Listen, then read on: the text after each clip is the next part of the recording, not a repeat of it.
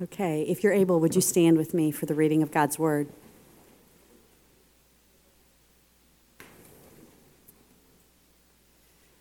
Acts 27, verse 13.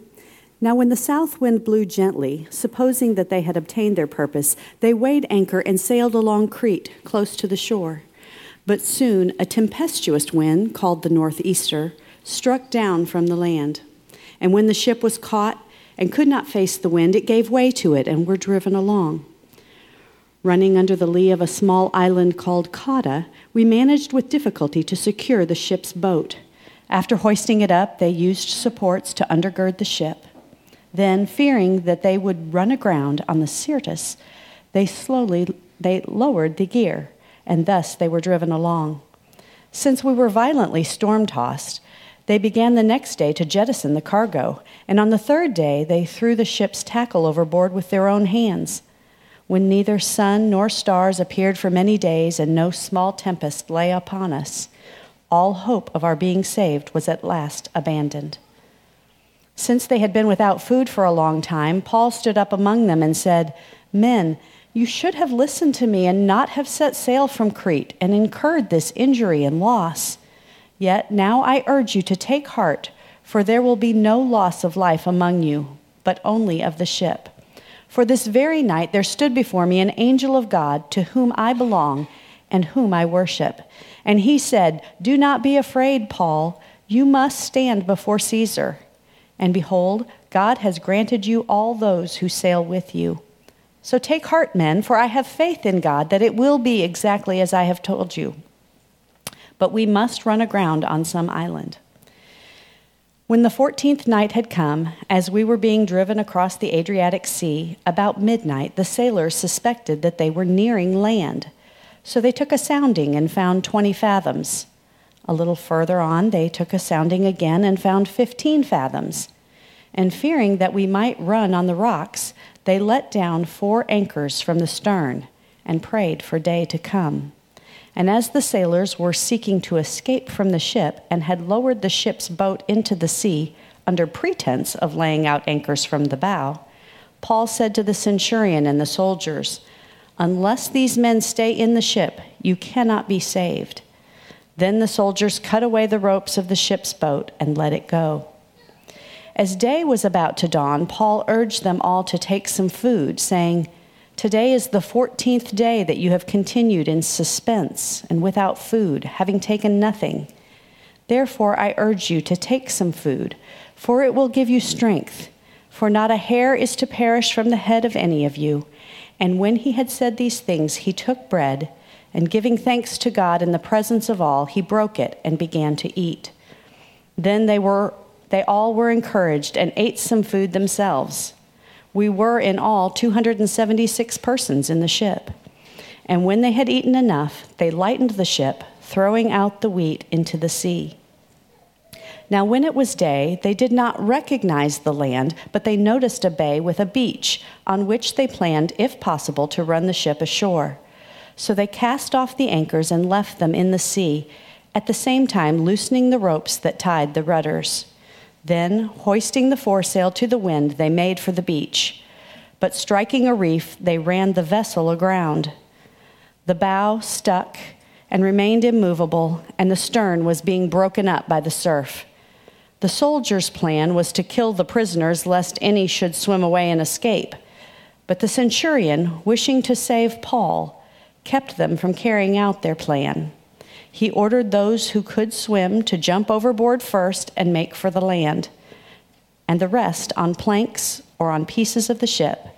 And so it was that all were brought safely to land. The word of the Lord. Thanks be to God.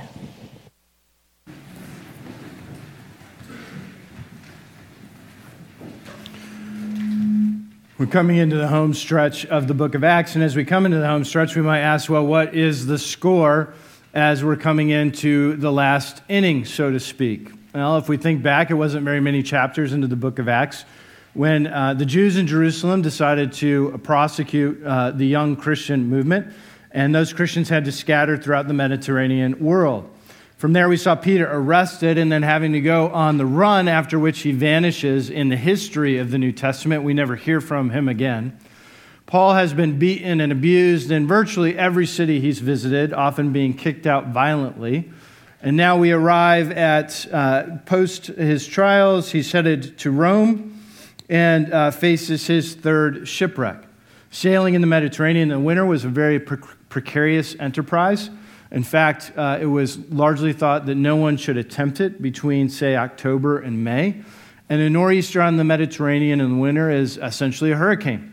So Paul is facing an incredibly dire situation. And if we take stock of the entire book of Acts in that fashion, we see a lot of suffering. We see a lot of stories and plays that don't look like wins. Right? We say, here's the one true God coming in the flesh, sending out his message to all people to redeem them unto himself. Right? This is his, this is his perfect play, so to speak. And the cross and resurrection, an extension of that. And Acts is a mess. It's suffering after suffering after suffering. And that's what we're going to wrestle with this morning. Randy Letourneau is always asking me for a one-point sermon. And so today's sermon is about how you walk through suffering, what Paul has to teach us about walking through suffering. And that's for him. And it's divided into 3 subpoints, which is the both and of suffering, the sovereignty of God in suffering, and your responsibility in suffering. So the both and of suffering, God's sovereignty, and human responsibility. You see how I did that? All right. The both and of suffering. That was a pretty interesting dilemma. You might even call it a bit of a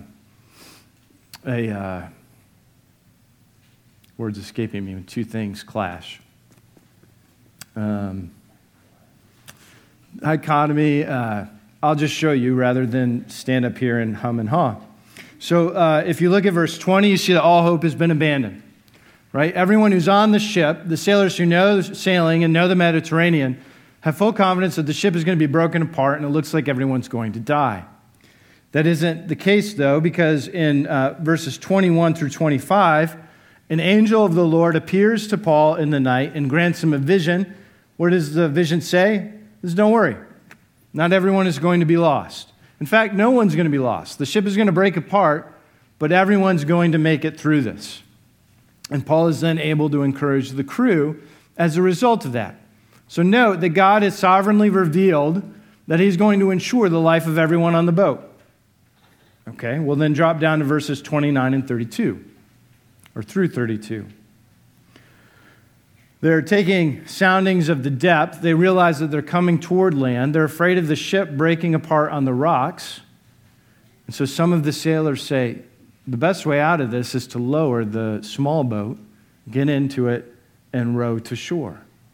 What does Paul say? Paul says, he goes to the captain, he says, if they do this, their plan, right, what's going to happen? Everyone's going to be lost. Now, wait a minute. I thought that God just sovereignly declared that everyone's going to be saved.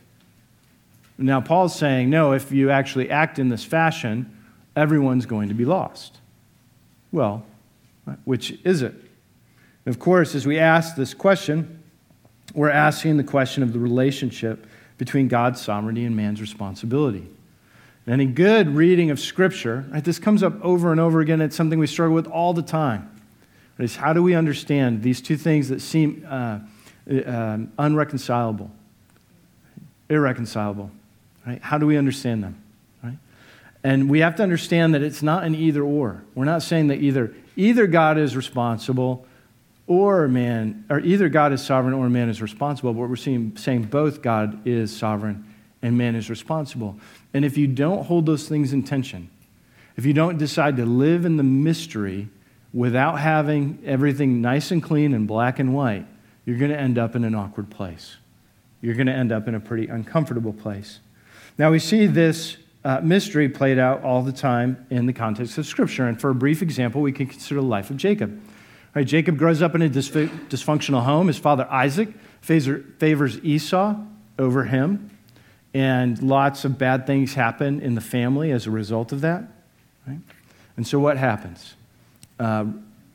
Jacob's mother Rachel favors him. He listens to her. He lies to his brother, takes advantage of him. He lies to his father and manipulates him. As a result of his deceit, he has to go on the run, and he'll never again see the mother that he loves. Now, is God sovereign in all of Jacob's duplicity? Well, let's not forget the end of Jacob's story, that he has 12 sons that will become the 12 tribes of Israel. Not only 12 sons, but of the 12, one is Joseph, who is the most stark foreshadowing of the person of Jesus Christ in the Old Testament, bar none. And another son, Judah, is the forerunner of the Messiah. So was God sovereign in that? Well, we tend to like to say, well, Jacob's responsible for all that mess, and God's responsible for all that good. But in reality, God's working in the midst of, right, is sovereign over Jacob's bad decisions. Jacob's responsible for his bad decisions, right? And Jacob then makes decisions that further the story, and God's sovereign in the midst of that. It has to be a both and. If you go down the road of either or, you end up in a bad place. Because if you say, if God is completely in control and sovereign over everything, bar none, then what does it matter what you do? Right? Why are you even thinking about what you do? Because what you do is already set. But if we say, on the other hand, that God is not sovereign and that he's only sometimes involved, right? If you're responsible for all the suffering in your life and remedying that suffering, then you are going to be crushed by the burden that is. You will be consumed by the next storm that comes upon you. Right? We have to hold, again, in tension, God's sovereignty and man's responsibility, even in the midst of our suffering. If God is in control, and at the same time what I do matters, then I can know a peace that passes understanding. I can move forward, and I can make decisions, and I can try to take responsibility for my actions, while at the same time having confidence that God hasn't left me out to dry in the midst of my own decisions. If I'm responsible and God is for me, then I can act with assurance. Okay? So this is how we move forward, and this is how we see Paul operating in the midst of suffering, do we not? He's confident. Right? He believes that God is going to preserve everyone, but he's also leading, saying, no, you can't do that, otherwise bad things will result. He seems pretty solid for a guy who's in the midst of a hurricane, in the midst of a ship that everyone knows is going to be broken apart in some capacity, and they're all going to be swimming at the end of the day. Okay? Well, how then do we really trust, like Paul does, in the sovereignty of God? And how does the sovereignty of God particularly, and after which we'll consider our responsibility, but how does God's sovereignty encourage us in the midst of suffering? Now, by suffering, sometimes we tend to think of different things. Right? Someone this morning came up to me and asked me to end early so that they could make the Chiefs game. And if I go long, right, they might say I'm suffering. Right? That's not the suffering I'm talking about. Okay? And when we're talking about suffering, right, we're talking about the times in our... This is a good way to get what I'm talking about. When you say to yourself, how would God allow this to happen to me? I wouldn't allow it to happen to my child or my friend. That's the kind of suffering we're talking about. Right? That place where you say, I really have a hard time reconciling that God is powerful and loving and allows this to befall me because if it befell someone I loved, I would exercise more intervention than I see God exercising in this situation. That's what we're talking about when we talk about suffering. In that sense, which is certainly the storm Paul's in, right? Paul's storm is all of our storm. Right? It's every occasion in which we find ourselves in a place of saying, why would God permit this when I would not wish it upon anyone that I loved? Now, here's the quick and easy answer, and this is where we always go when we talk about God's sovereignty. And I don't mean to belittle it. It's important. Right? But you always get the 3 J's, right? Joseph, Job, and Jesus. Okay? Joseph, betrayed by his brothers, sold into slavery, falsely accused in Egypt and thrown into prison, and after years of suffering will then eventually rise to the heights of power within Egypt and exercise his power to save his family from famine. Right? And at the end, when he meets his brothers confess. They're really scared as to what he's going to do. And he says what? You meant this for evil, but God meant it for good. Right? Again, we see human responsibility, You were acting in your responsibility for acting with an evil intent toward me, but God rendered this good because that's what he's committed to doing. And this is what we confess is God's purpose, even in the midst of our suffering, is that he's always committed to good. He's committed to the good of our growing and being made new in his image, and our old self being cut away, and the entire world being made new. We also get Job, right, who's thrust into terrible suffering, but that story exposes the weakness and lies of Satan, and Job is ultimately redeemed. And Jesus, of course, who goes to the cross and echoes the story of Joseph in the sense that the people who killed him meant it for evil, but God has told the story, he's allowed the story, he's moved it forward for good. In fact, for the rescue and redemption of the entire world. And if we were to take, we don't have time this morning, but one application from this morning, if you wanted your heart to be encouraged and for you to be challenged about the ways in which you think about this world and suffering, you would go home this week and just do a word study on suffering. And just do it, in fact, in the New Testament, and if you really want to abbreviate it, just do it post-Gospels, right? Look at the role that suffering plays in Acts and all the epistles, and you'll be scandalized. Because suffering is essential to the Christian story and to Christian sanctification. In other words, you can't grow in holiness. You cannot be made new without suffering. There's no way forward without it. That's why Peter writes something like this. In this you rejoice, though now for a little while, if necessary, you have been grieved by various trials, so that the tested genuineness of your faith, more precious than gold that perishes, though it is tested by fire, may be found to result in praise and glory and honor at the revelation of Jesus Christ. All right, what a statement. What is Paul saying? He's saying, first of all, trials come upon you to test your faith. Right? And I'll just quickly assert that you don't really know what you believe until you've suffered. And if you don't know what you believe, you don't really know who you are. So your identity, right, and what you believe is both going to be refined through the process of suffering. And then it is this testing by fire, right? Just as we would burn out the impurities in a metal, so the impurities must be burnt out in us, that we would be refined and be actually more precious, be more pure, something that will result in glory and honor, right, at the revelation of Jesus Christ. So we might make application number 2 here, which is this.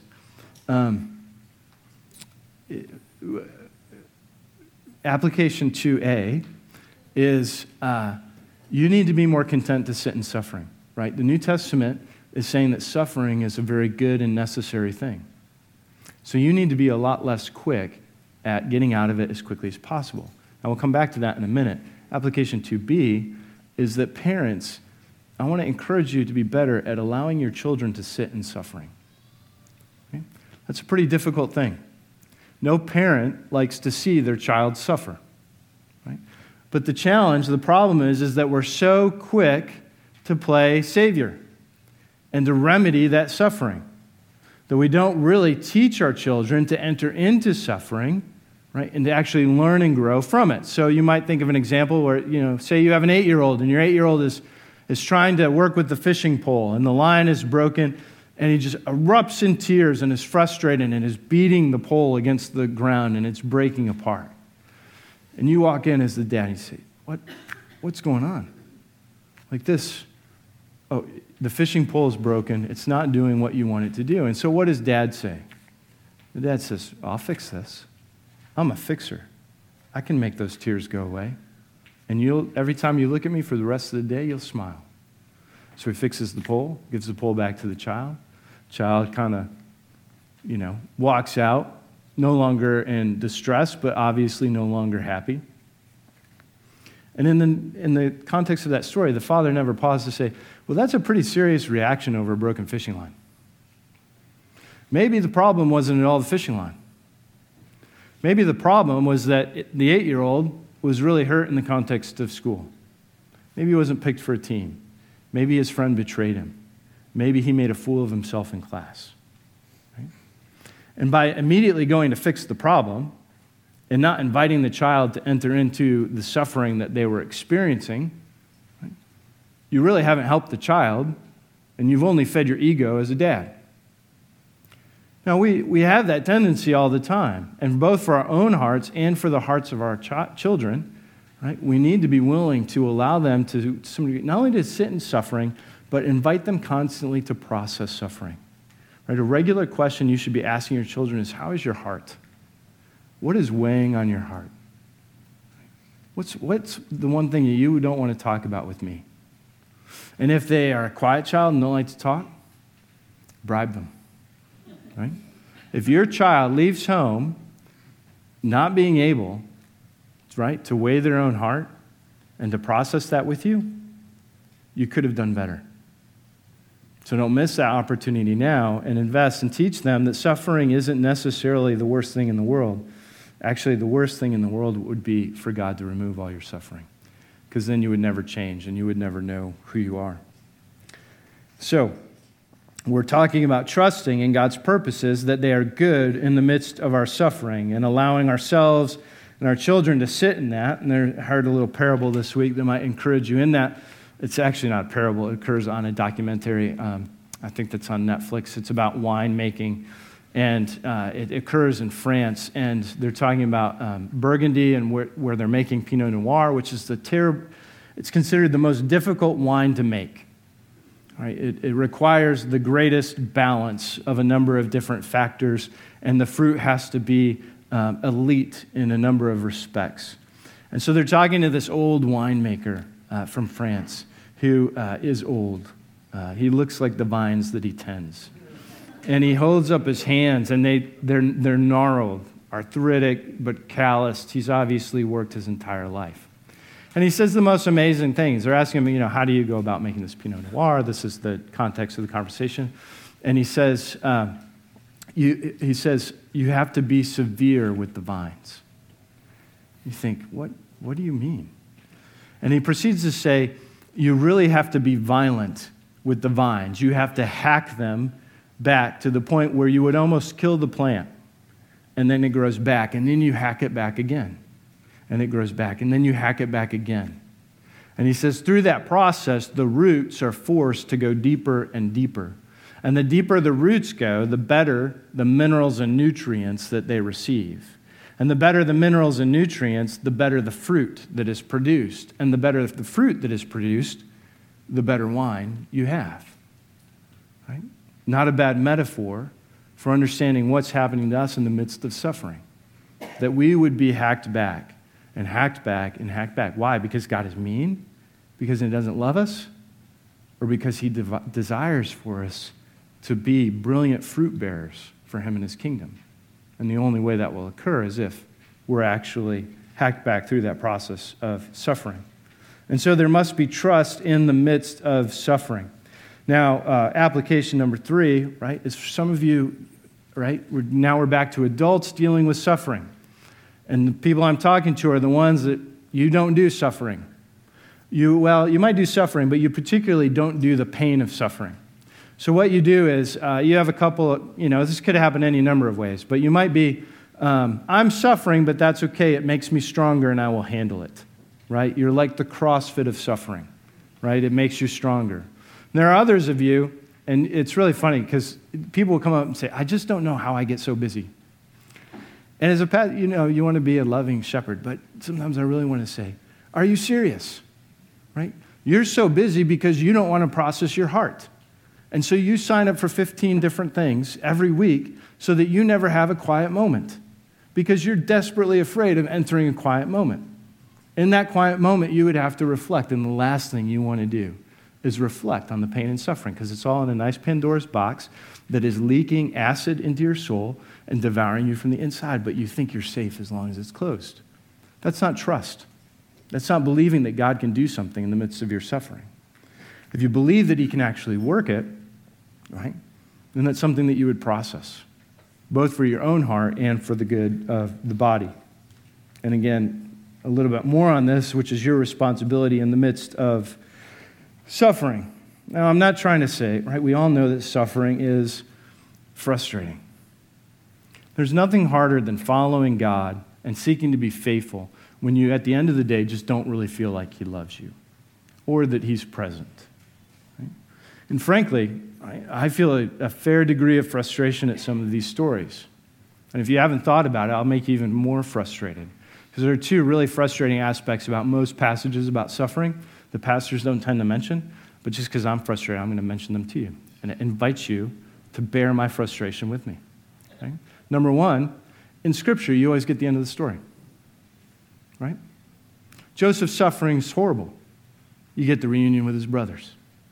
You get the victory over all of Egypt. You get the salvation of God's people. Job's story is horrible. You get restitution at the end. Jesus' story is horrible. You get resurrection. Your story is horrible. You may or may not see the end of your story, and you may or may not ever understand the good that's being worked in the midst of it.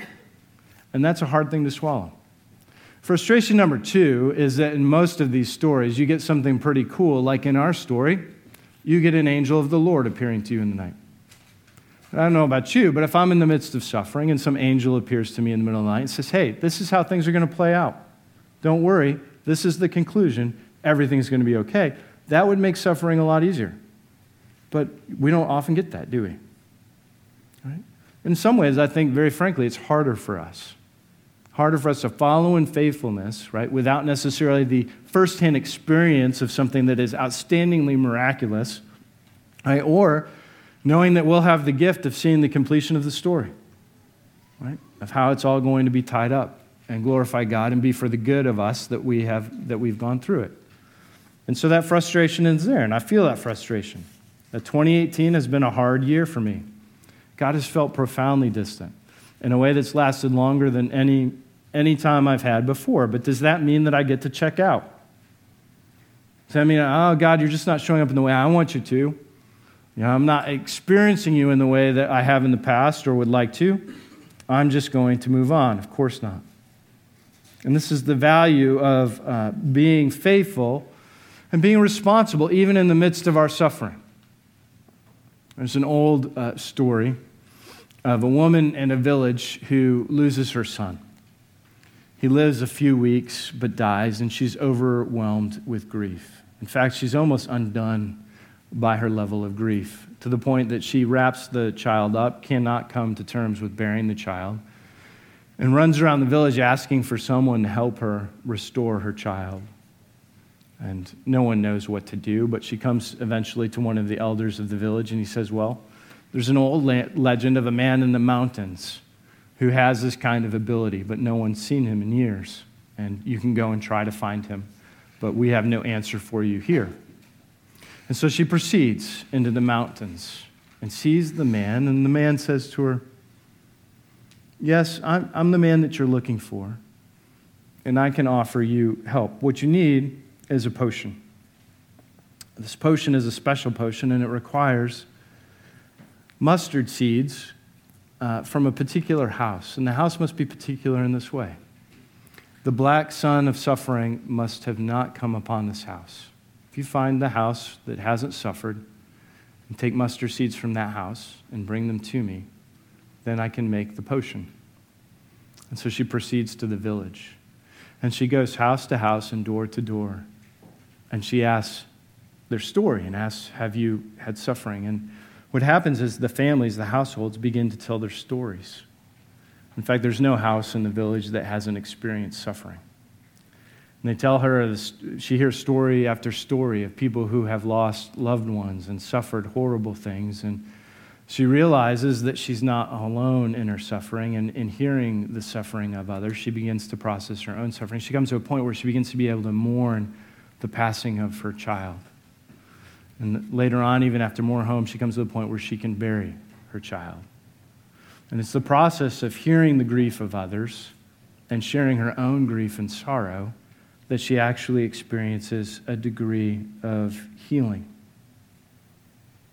Now, for those of you who know suffering, right, and for those of you who have the temptation or the tendency to close that off and to hold it in a private place, right, this is the invitation, right, to you to share it, to invite others to engage in that suffering with you and for it to be borne together. And in that, there will be healing. Has not Jesus given us a body that we would be invested in one another and love one another And as Paul says, to fulfill the law of Christ is to bear one another's burdens. So if you choose not to have those burdens borne, you choose to not be faithful to Scripture. You choose to deprive the body of the responsibility to bear those, and you decide to deprive yourself of the healing that can come through the feet and hands of Jesus that surround you this very morning. You think you're safer and protected holding that inside, and in truth, it will do nothing but consume you. Paul believes in our story that God is in control. No one's life will be lost, and the sailor's actions matter, which makes him calm and bold at the same time. And in your suffering, you can also experience the same calmness and trust in God's sovereignty and boldness and understanding that you are responsible. To trust God is to experience more of His presence. You know, I've yet to meet a Christian that I think is mature or that I respect who would not say, I have been through a season of the valley of the shadow of death. And it was at that point in time in my life where I decided what I believed and who I was as a result of that belief.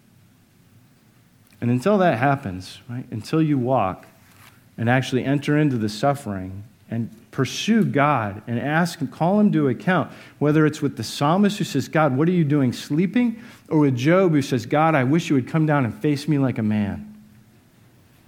Until you take up your real suffering with God in that fashion, I would suggest that you don't know Him. And this, at the end of the day, and this is the last thing that I'll say, is why I am a believer. In fact, my belief, my faith in Christianity probably boils down to 1 to 3 things, but this is certainly one of them. In the history of the world, there has only been one story told where God Himself suffers. There are stories where heroes suffer, and there are stories where demigods suffer, but no other faith or religion has ever put forth where the deity Himself chooses to suffer on behalf of His people. It is an entirely unique story in the history of the world. And in that sense, God knows our brokenness, right? Not in just a mental way, but in a passionate, personal way. You know the pain of losing a child, so does God. Do you know the darkness that would swallow you whole in despair? So does God. Do you know what it is to be rejected by your friends and those who love you? So does God. In fact, I don't think there is any suffering that you can claim that God cannot claim first and claim perfect obedience in the midst of. And it's for that reason that we are redeemed. His suffering was the most acute in the history of the world. And as a result of that, His fruit is the most life-giving. We go to partake of it now. Let's pray. Lord Jesus Christ, we thank You for the breaking of Your body and the shedding of Your blood, that You would suffer to death for our benefit. You trusted Your Father completely. Would You help us to trust completely?